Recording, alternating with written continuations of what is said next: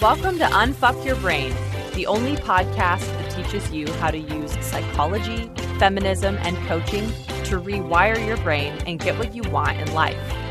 And now here's your host, Harvard Law School grad, feminist rock star, and master coach, Kara Loewentheil.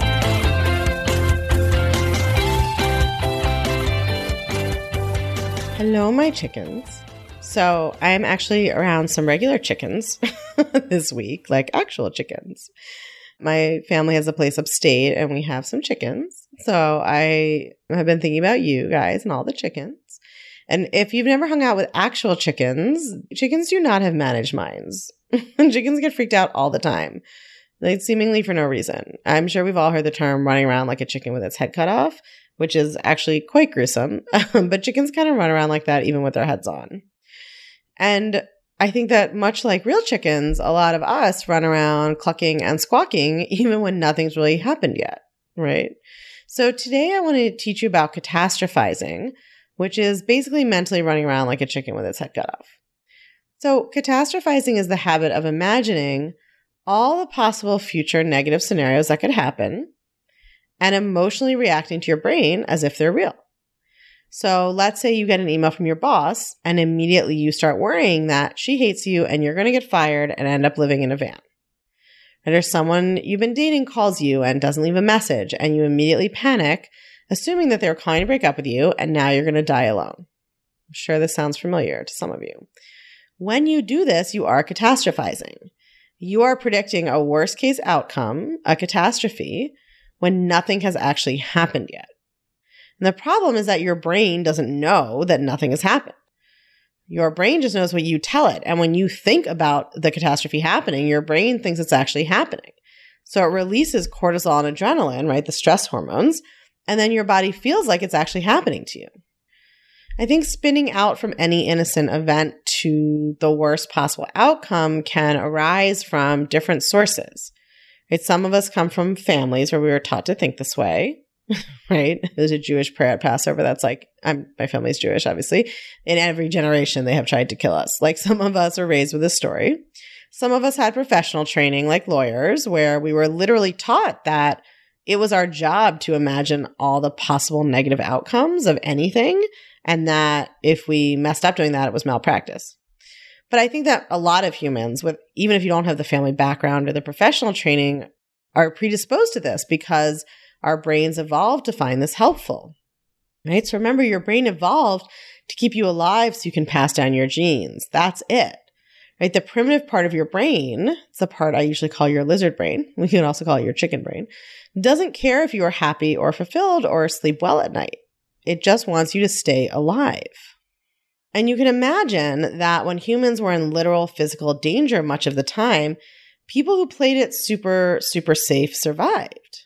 If you didn't leave the cave, you didn't discover anything new. You maybe didn't have much fun, but you also didn't die. And that's all that your lizard brain cares about.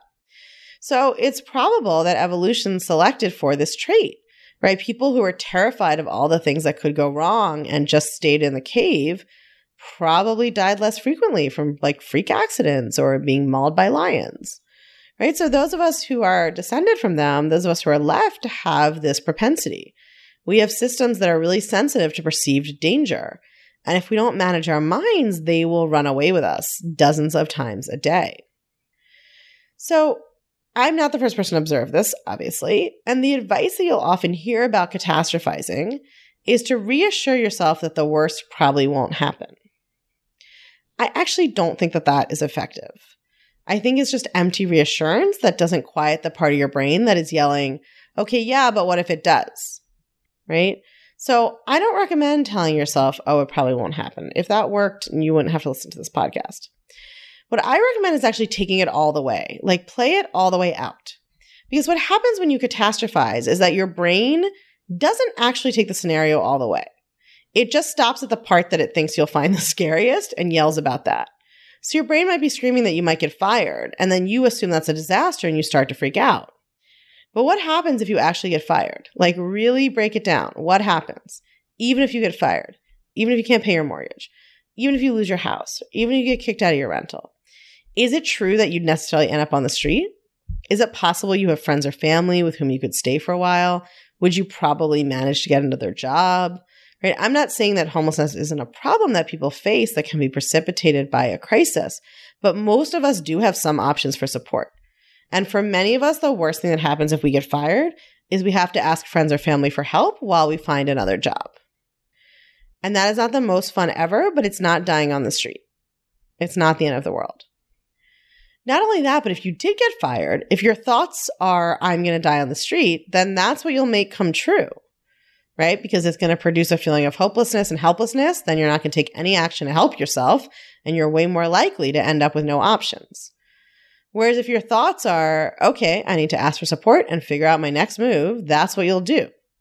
Your thoughts will create your reality because they will motivate you to take or not take different actions depending on what you're thinking.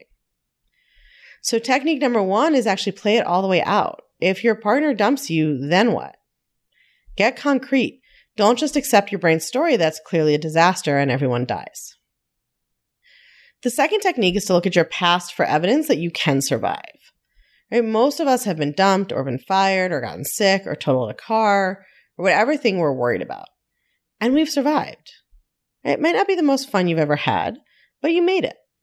So if your brain starts catastrophizing that you might get dumped at the altar, think back, right? You've been dumped before most likely, and you survived. So if it happens again, you will survive again. The third tool is to ask yourself why you're so afraid of the possibility that your brain is catastrophizing about. Yes, for a small subset of us, it's actually life or death. But for most of us, it isn't. Most of us are actually just scared of what we are going to think or feel. In other words, we're mostly scared we will be mean to ourselves, right? For a lot of us, I'll lose my job doesn't actually mean then I'll starve to death. What it really means is then I'll feel like a failure and be embarrassed to tell people.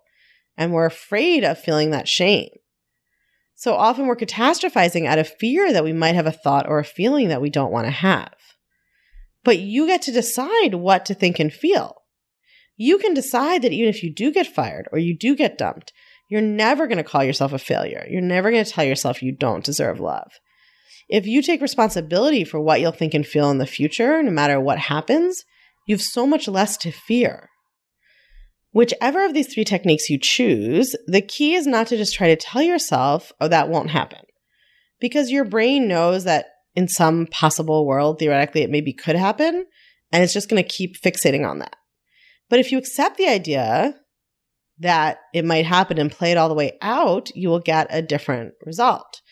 If you accept the idea that it happening is a disaster, then no matter how small the chance is, your brain will obsess over it.